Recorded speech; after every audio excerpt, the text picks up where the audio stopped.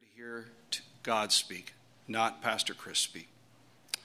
John 1, verses 1 through 3, God's word says, "In the beginning was the Word, and the Word was with God, and the Word was God. He was in the beginning with God, and all things came into being through him.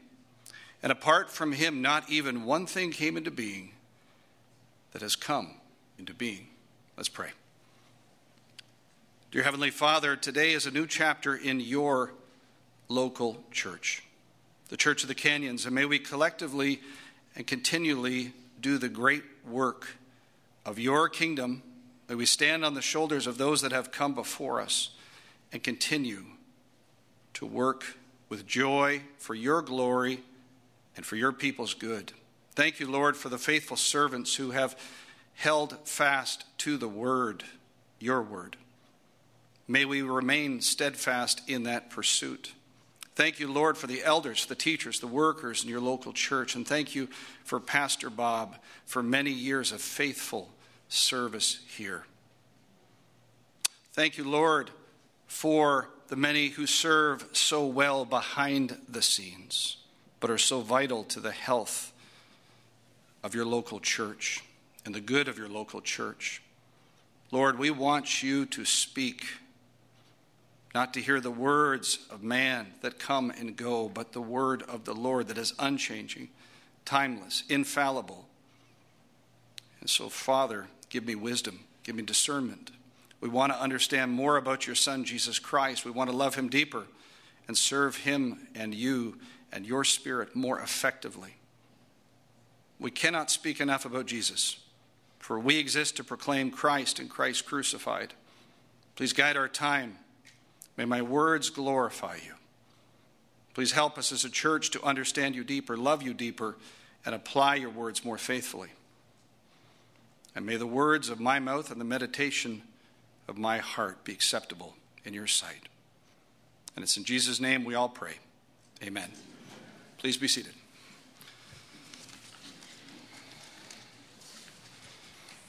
We need a bigger pulpit. I'll tell you that right now. I'm old school.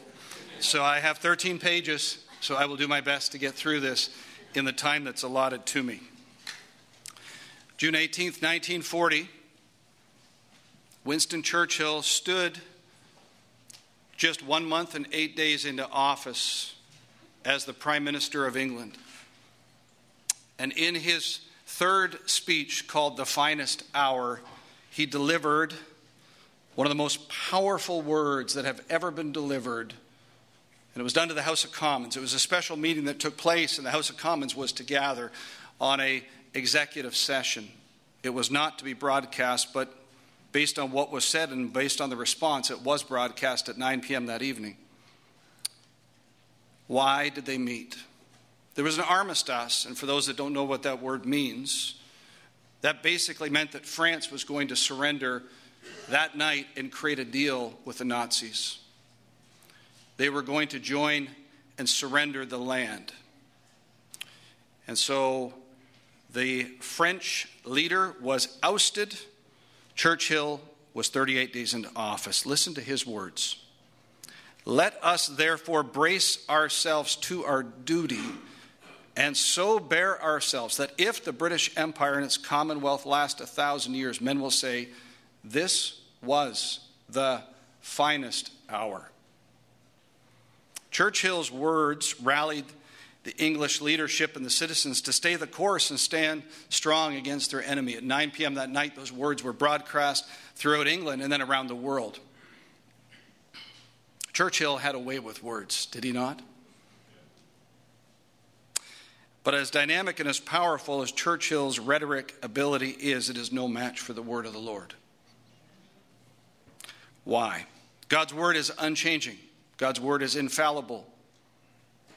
God's word is unending. God's word is unfathomable. Thank you, Dwayne, for reading not only God's word, but reading it well. As you read through that passage from Genesis 1, and I'm sure in your preparation, you know that God's word, when read deeply, studied deeply, is living and active and changes our hearts and our minds. Like a diamond, the more we look at it, the more it radiates. God is not like us. We are not like God. Man's word may inspire, but God's word alone is inspired.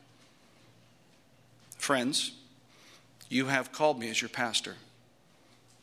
What that means is I will stand firm on the word of the Lord without apology, and I will guard it jealously. This pulpit in this church will hold fast to the words of Christ and understand who is the word of the Lord with depth. God's word is unchanging because the author is unchanging. God's word is good because God is good. God's word is clear because God is not a God of confusion. So one of the clearest things found in the book of John. Now you can imagine being a pastor coming into the church. You can choose one of how many books? Thank you. 66. Did I hear it? So good. We're going to learn a lot about the Bible together and study it richly. So you could choose one of 66 books. Which one should we start with? I sought counsel from men that are brighter than I, more godly than I, and I said, where would you start? Here's a little bit about the Church of the Canyons, where they've come from, what their history is. Where would you start? And I had 3 books in mind, and John was one of the 3 that he echoed to me and gave lots of reasonings as to why. And that's where we're going to spend over the next 2 years, probably 3 years.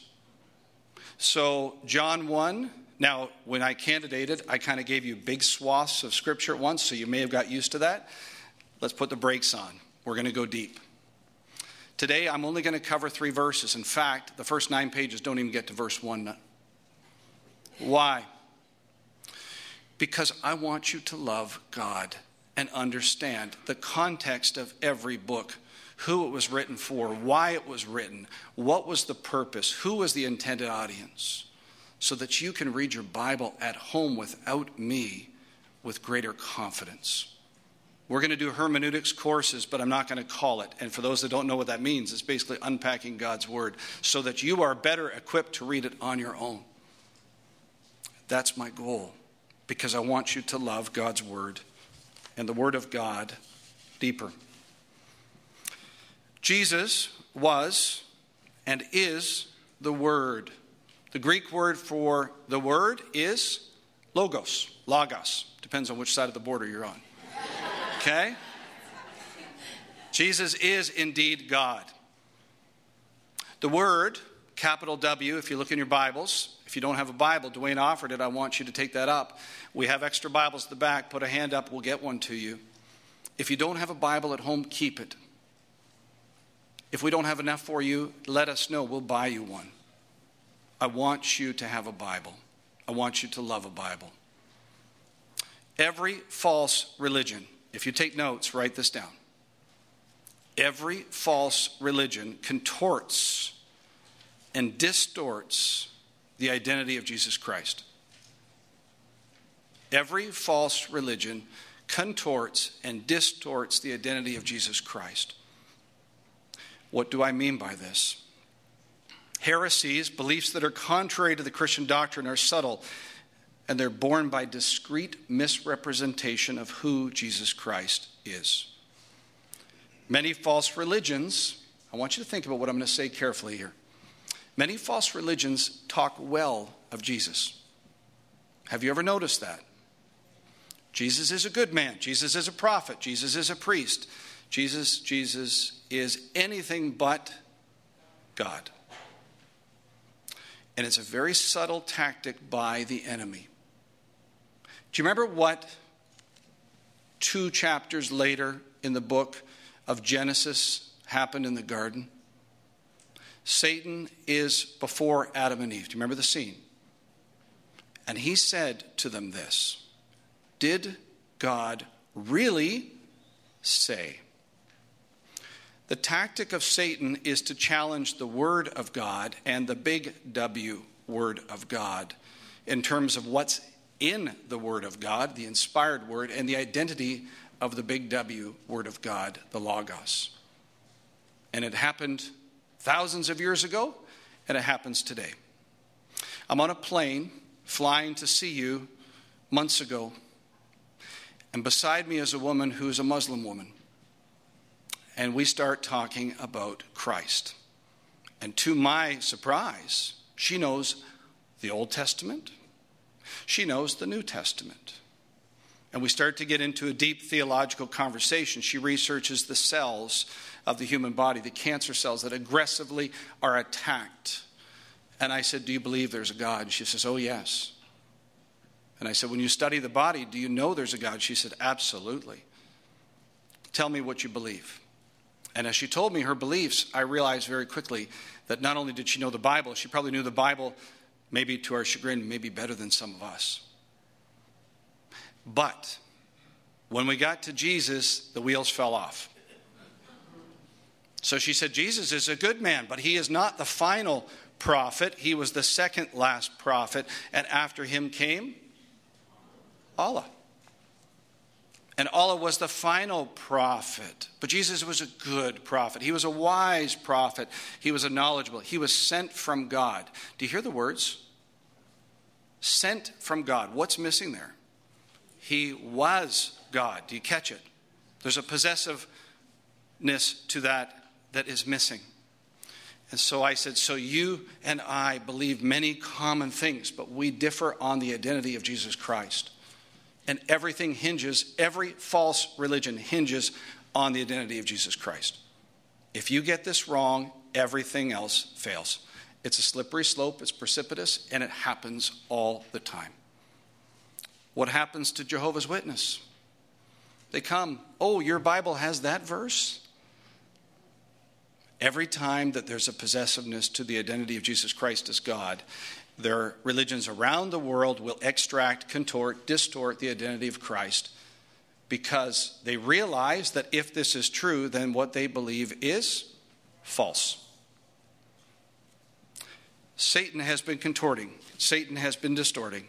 So we need to guard this pulpit, this word, and the identity of Christ as revealed in the pages of Scripture. That's the mission statement that I have for this church. So in preparation for this morning, and I'm only on page 4, I'm sorry. I have 4 things that I want the Church of the Canyons to accomplish in the days and the years and the months, whatever God allows me to be here for, and I hope it's decades. And here they are. Number 1, a deeper understanding and love for God's Word and the Scriptures. I want the Church of the Canyons to be known as a people of the book. For God's Word is inspired, and it's found in the completed and closed canon of Scripture as the final authority alone. Not your pastor, not your elders. This is what we are under. The chief shepherd is Jesus Christ. We are under shepherds. 2, so the first one is a deeper understanding of the love of God, the words of Scripture. 2, a fuller awareness for the sufficiency. I'm choosing my words very precise here. The sufficiency of God's Word to equip the church for all situations, all circumstances in which we will face. Psalm 119, verse 9 to 11. How can a man keep his way pure? By keeping it according to your word. With all my heart I have sought you. Do not let me wander for your commandments. I have treasured your word in my heart so that I might not sin against you. 3, so the first one is a deeper understanding for the love of God's word, the Scriptures. The second is a fuller awareness of the sufficiency of God's word. 3, an increased love for God, Father, Son, and Holy Spirit, which is evidenced in our obedience to the Word of God. It's not to be hearers, it is to be hearers and doers. Catch that.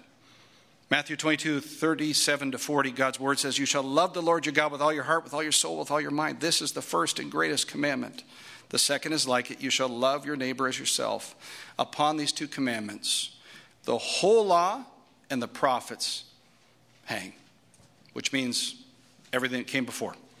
4th, finally, that the Church of the Canyons will be mightily used for God, locally and afar, in the Great Commission mandate that we know from Matthew 28. Go, therefore, make disciples of all nations, baptize them in the name of the Father, the Son, and the Holy Spirit. So what are the 4 objectives that I have for the church? Number 1, a deeper understanding for the love of God's Word, Scriptures. A fuller awareness for the sufficiency of God's Word. 3, an increased love for God and obedience to God. for that the church will be used mightily, locally and afar, in the Great Commission mandate given by Jesus Christ himself. And so we start the journey. Here we go. We're going into John. So if you don't have your Bibles open, please turn to the book of John. We're going to love and... Have you ever been in a hot tub? Right? You know that feeling? There's just a difference between swimming in a pool and going in a hot tub. We're going into the hot tub. John is going to be soothing waters for the months and years ahead. And why? So let me give you a little summary of why John. 3 things: clarity, simplicity, and applicability. It is the clearest book in the Bible as to the identity of Jesus Christ, number 1. 2, it's simple, and yet it's complex. There's an expression that the book of John is simple enough for a child to wade in and deep enough for an elephant to swim in. It's simple and complex. 3, it's applicable. There are so many things we can walk away from these first few 3 verses today and apply to our lives. And we'll find that week by week by week by God's grace. Here's my prayer for you: that we love in a new way the Lord Jesus Christ. That we grow in our awareness of the connected meta-narrative. You know what that word means? That means from Genesis to Revelation. What is the golden thread that weaves through the Scripture? That's what I'll look to do for you as we... Now you'll notice Dwayne read from Genesis 1. That was not by happenstance. That was by very particular placement. And what we're going to do is dovetail the Old Testament to the New Testament and see how the revelation of Christ comes from Genesis all the way through the Old Testament. And so we'll do that week by week as a pairing strategy. And third, we want our increased knowledge of Scriptures not to be head knowledge where we get puffed up, but humbled before our Savior, who alone deserves all glory and praise. So that's page 5. So I needed to do that, and I won't do that often. But I needed to do that because this is my only time I get to do this with you. This is the first Sunday. I need to provide a missional statement, what I hope the prayer is for, what my prayer is for the church. And so as we go week by week, verse by verse, line by line, you know what's underneath of this driving me. And so let's go to the book of John. The book of John is about 4/5 the way into the Bible. Why do I say that? If you're brand new here and somebody invited you and you've never had a Bible, I am not going to speak Christianese to you. I will bring some high-level stuff, but I want to make sure that every single person in this room and online understands where to find it and how to read it and how to apply it without the professionals that get paid to do this behind the scenes. So, 4/5 the way into the book, we read John 1, verse 1. In the beginning was the Word. Every good Hebrew, little Hebrew boy in little Hebrew school would have heard, in the beginning was... Try again. In the beginning was God. Do you catch what just happened?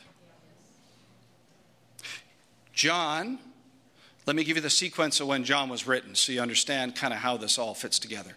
So the New Testament is comprised with Matthew, Mark, Luke, and John. Those are called the Gospels. The Gospels mean the good news. These proclaim the life, the death, the resurrection, the narrative accounts of Jesus Christ as the only exclusive path to salvation. Those 4 are camped together. They're put in. Matthew is probably not written first, by the way. There's a shocker. It actually is perceived in the scholarly world to be Mark. There's what they call the Markian priority. It doesn't matter. It's boring stuff. Let me give you why this is relevant. Both Mark and Matthew were written around 50 to 60 AD. So I want you to piece in your head, when did Jesus live? When did Jesus die? So now this is first-hand account eyewitnesses that have not only seen the life of Jesus, that have also seen the resurrection of Jesus, and they're still alive. These letters are now circulating between churches.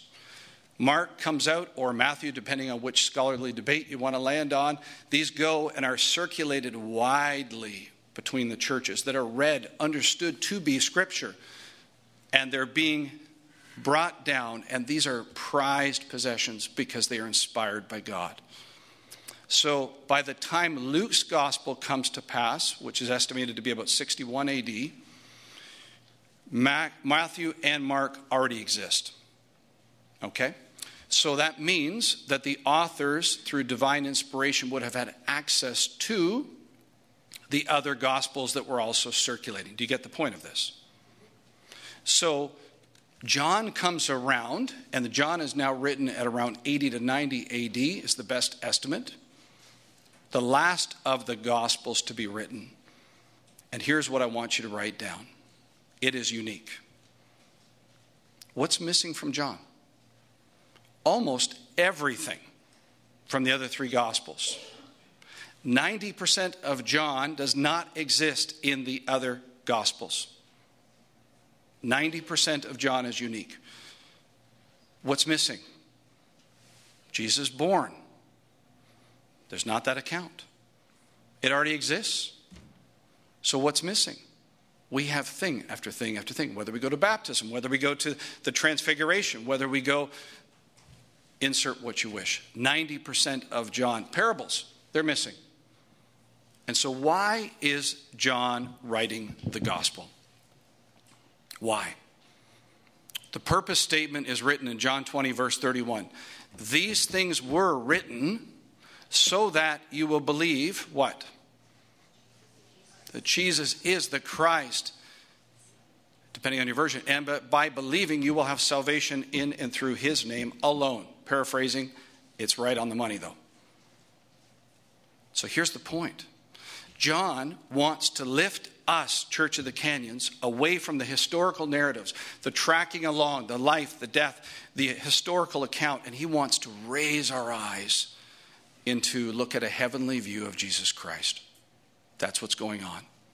And you see it from the very first three words. In the beginning. John says we have all of that other stuff. But I'm going to stop you and go right back to Genesis 1. But I'm going to change two words, and I'm going to change your entire awareness of how to read what's coming afterwards. In the beginning, not was God, was the Word. You get where I'm going? Capital W. Look at your Bibles. Don't trust me. In the beginning was the Word, and the Word was with God, and the Word was God. Let me give you a free seminary course. Anytime you see something repeated again and again and again, underline it in your mind. Or if you're like me on one of my Bibles, I actually write in one of them. And I interact with the Bible. And I know many of you do that as well. So was the Word, capital W, 3 times. Now notice what's happening here. And the Word was with God, and the Word was God. Let me catch up to my notes. So what you see now is that John is taking us into heavenly waters. He's taking us into who is the Word. We're going to get to that. So pause that for a second. But where are we in John? So John 1, verses 1 through 18 is what they call a prologue. Here's the structure for you to get your head around it. There's a prologue. At the end of John, chapter 21, is an epilogue. These are just technical terms to think of it as kind of like an introduction and a conclusion. And in the middle of John, we have the book of signs, John 1:19 to 12:50. And then we have the book of glory. That's the structure. John 20, verse 31. Flip with me there. We're going to read this and go back to it many times. And this appears to be the conclusion statement of the book of John. I'll let you get there. Why was this gospel written? Don't you love it when people tell you what you're supposed to know? John tells us with crystal clarity why this was written. These things have been written so that you may believe that Jesus is the Christ. You know, Jesus Christ, Christ is not his last name, right? Just want to make sure we're all on the same page, right? You hear that a lot. That's not his last name. Jesus is the Messiah. Jesus is the Christ. Jesus is the Lord. Jesus is God. Okay? And the Son of God, capital S, and by believing you may have life in his name. It's not his name and other ideas. It's not his name in a plurality of other religions. It's an exclusive claim for salvation. That's the purpose. Now flip back to John 1. In the beginning was the Word, and the Word was with God, and the Word was God. Let me speak to two different types of people in the room here. If you are a believer in Christ, you may have heard that purpose statement and said, I'm already a believer, I'll check out. John's not for me. Capital mistake. This book is one of the richest treasures, and our expositional study therein to grow your love for the Savior, your awareness of the Savior, and your application of the love for the Savior that you could ever spend time in. Don't check out.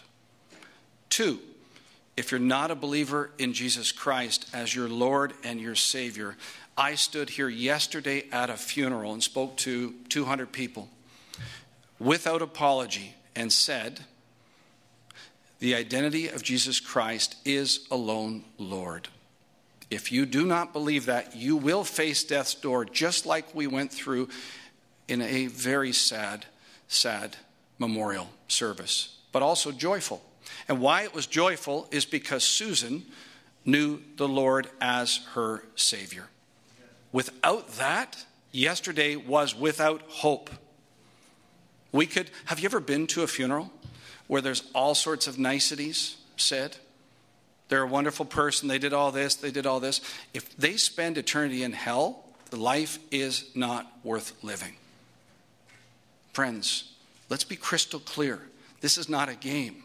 I'm not here to proclaim to you something that's a good idea. These are God's word. The word of God is Christ. And Christ alone is the exclusive path to salvation. Without him is eternal damnation and separation from God. Period. I don't think we talk enough about that from pulpits anymore. But it's my job as your shepherd to care for the sheep. And I will not care for you if I do not speak with truth and boldness and clarity. I will not apologize for God's word, but I will come around you and care for you with it. So if you are not a believer in Christ, I am so thankful you're here. I'm so thankful you're watching. My job at the end of this is simply to unpack God's word and let that transform your hearts, not my words. These were written so that you may believe that Jesus is the Christ, and by believing you may have life in his name.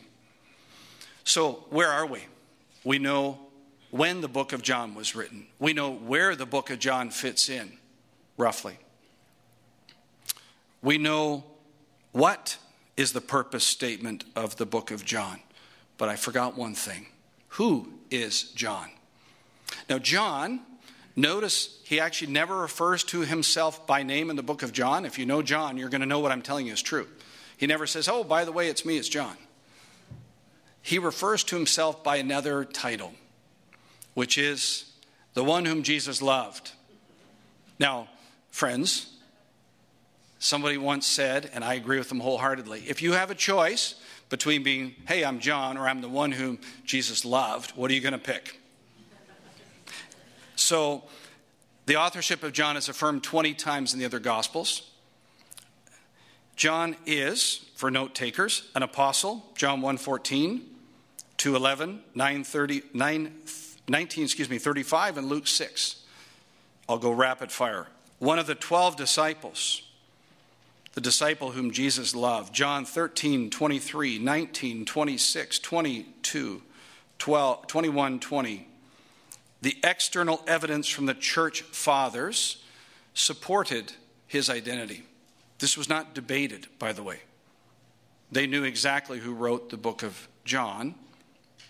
John was one of the three most intimate associates of Jesus, along with Peter and James.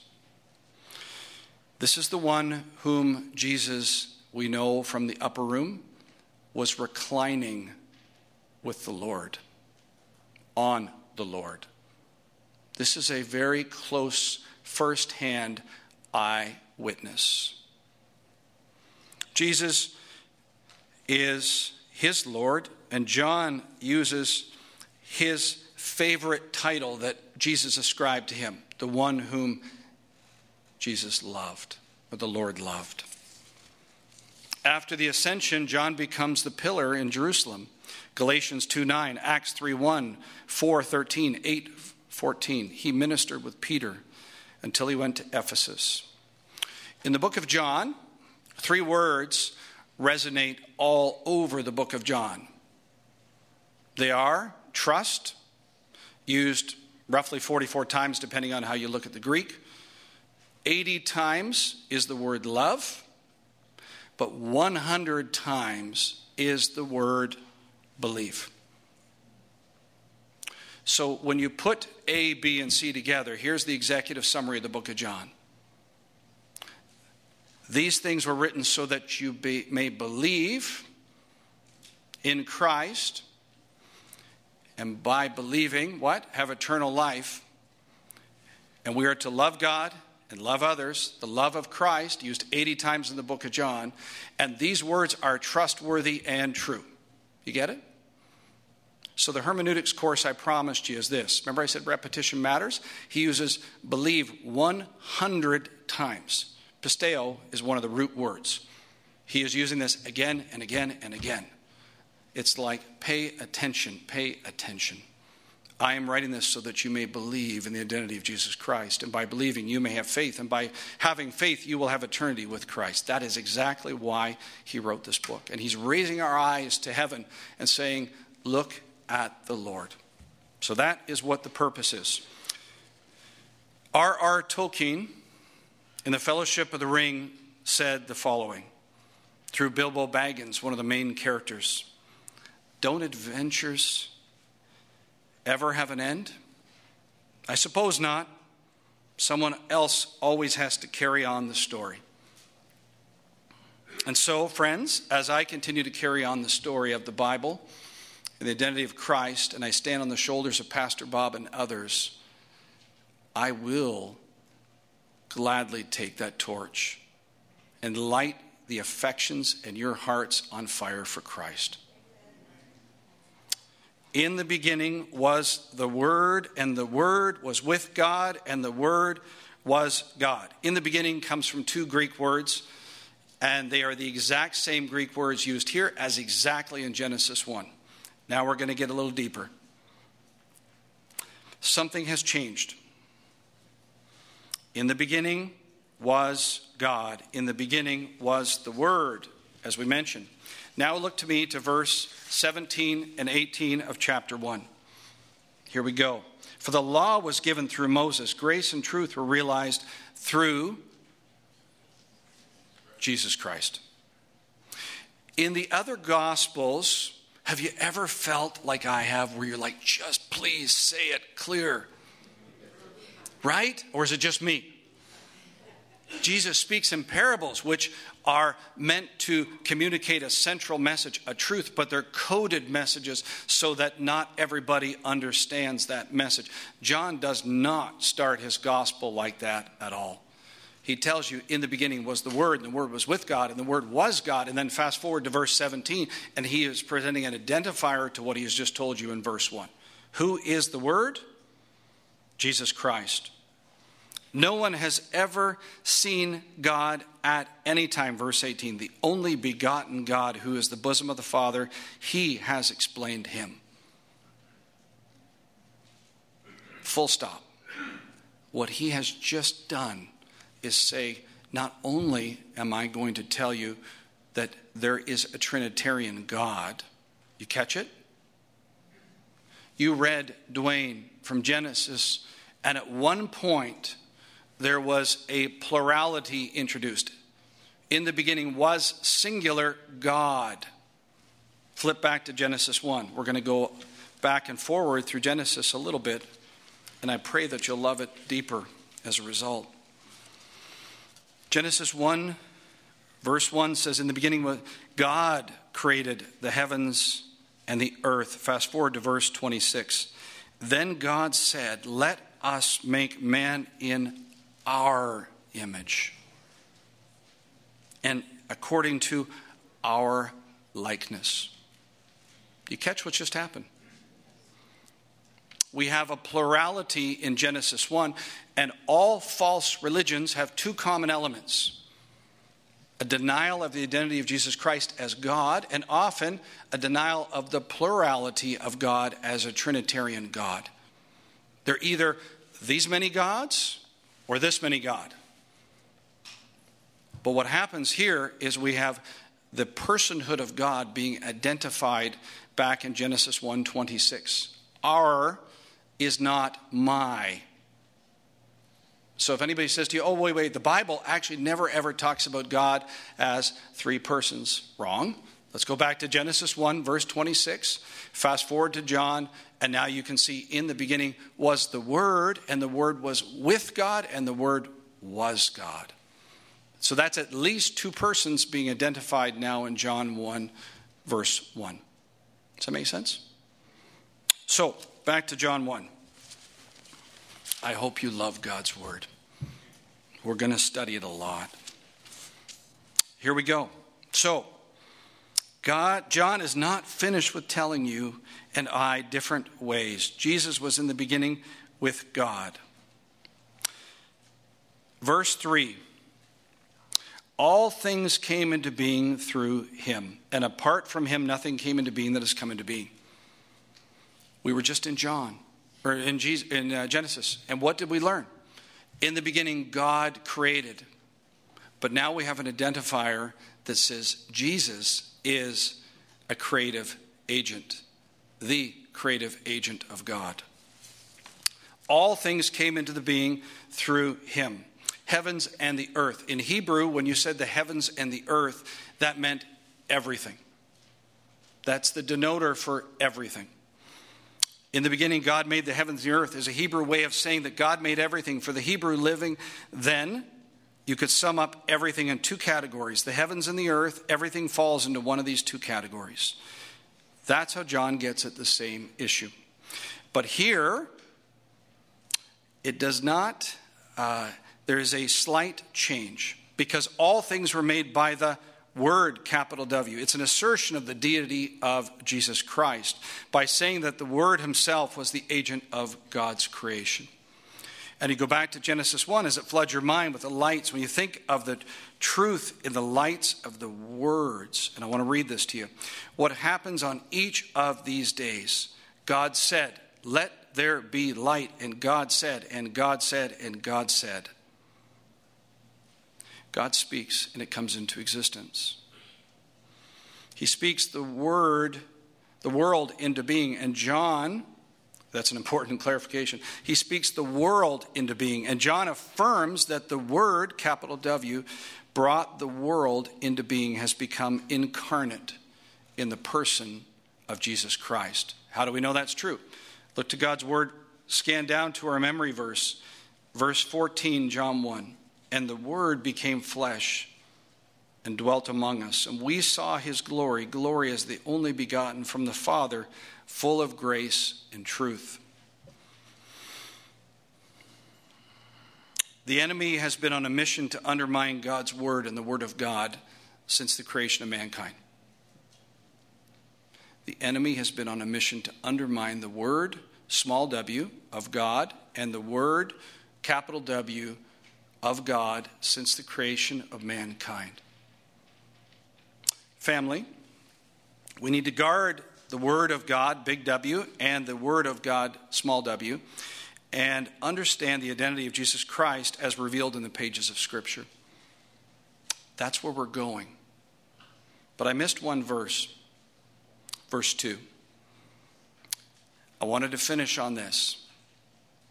How sweet is God's Word when you read it with such clarity. He is what type of English word? Personal pronoun. Why does that matter? In the first, capital W is a word that could apply to many things, right? But when we harmonize and look at Scripture to interpret Scripture, we go to verse 2, and he says, he was in the beginning with God. So there's a possessiveness that's now happened and an identifier that's now happened. This is not just an ethereal God. This is a person God. He was in the beginning with God. We've identified who that is from verse 17 and 18. We need to read Scripture, as Dwayne says often, from Scripture for Living, by interpreting Scripture, to use it, to apply to Scripture. We're going to read God's Word one more time, and then I have one more quick illustration and a prayer for you. In the beginning was the Word, and the Word was with God, and the Word was God. He was in the beginning with God. All things came into being through him, and apart from him, nothing came into being that has come into being. Now, if you've looked at your calendar for next week, I actually am going through verses 1 through 5. Today was simply a teaser to get you ready to read God's Word and love God's Word and understand some of the context, some of the background. Where are we? How is this book unique? Do you know how a diamond is cut? So a diamond in its rough form is not as beautiful as we see in the beautiful engagement rings. Over 100 years ago, roughly 200 years ago now, there was a discovery that was made that if it was cut a certain way that radiated light in a way when light was applied to it, especially white light, that would radiate from it and become resonance or beauty that would come from the gem. And that is why it is now cut like that and applied for the wedding celebration. And so this is a promise, and it radiates every time. If you've seen these nice engagement rings and they kind of radiate and they get in a certain light and they just kind of radiate across. God's Word is the richest and most precious gem in the world. And when the light of Christ is radiating through, which is the brightest light, it radiates and shines from Genesis to Revelation, such that we understand it better, love it deeper, and apply it more faithfully. And so our goal week by week is to look at the gem, to hold it up, tilt it, and understand how this meta-narrative shines and radiates Christ from cover to cover, verse by verse, book by book. Winston Churchill, in another famous speech entitled, "We Shall Fight on the Beaches." Maybe some of you remember hearing this. He said the following words: "We shall go on to the end. We shall fight in France. We shall fight in the seas, and we shall fight in the oceans. We shall fight it with growing confidence and growing strength in the air, and we shall defend our island. Whatever the cost may be, we shall fight on the beaches. We shall fight on the landing grounds. We shall fight in the fields and in the streets, and we shall fight in the hills. We shall never surrender." Brothers and sisters in Christ, we must never, never, never surrender as to the importance of the Word of God. As the very Word of God, small w, big W, is authoritative, instructive, sufficient, and our guide for all things in life and godliness. We must never, never, never surrender as to the identity of Jesus Christ as God. If mankind rallies and puts their life on the line in defense of their land, how much more should we stand in defense of God's Word? The most treasured possession we have is not what's in our bank account. It's not what's in our homes. It's the very word of God. Eternity hangs in the balance with one question: who is Jesus Christ? What do you say? Our series in John will flesh out the incarnate Son of God, the Lord of Lords, the King of Kings, so that we grow in deeper love for Jesus as the Word of God. We will lift high, look at this radiance from cover to cover, and understand who is the Word deeper, and love it and apply it. We together, Lord willing, will work to ensure all the ministries of the Church of the Kenyans are fully grounded therein. We'll work to understand, what does it mean to be sufficient? What does it mean to be living? What does it mean to be active? And we will continue the great work that propelled us forward for the glory of God alone. That is where we're going. So in anticipation for next week, here's what I want you to do. Read John 1 over and over and over again, especially verses 1 through 5, so that when you come to church, you already know what is going to be taught, and therefore can be listening with a discernment level that is perhaps deeper and applying it more effectively. I pray that you will join us in the journey, but far more importantly, I pray that you will understand who Jesus Christ is, and therefore live lives accordingly, not for the fear of man, but for the fear of the Lord. And it's in this objective and in this pursuit that I will close us in prayer. Heavenly Father, we have just skimmed and opened your word. And it is so complex, and yet it is so simple. Thank you for John. Thank you for lives that are well lived. Thank you for your word that instructs, that corrects, that rebukes, that exhorts. Thank you for the word of God, your Son, Jesus, that came, that lived, that died in our place, so that wretched sinners can have saving faith by grace in him alone, through faith alone, by your grace alone. So, Lord, help us to love you deeper, love one another as a resultant therein. Thank you for this church. Thank you for the many people here and online. And may we go forward not just as hearers, but doers of your word, for your glory and yours alone.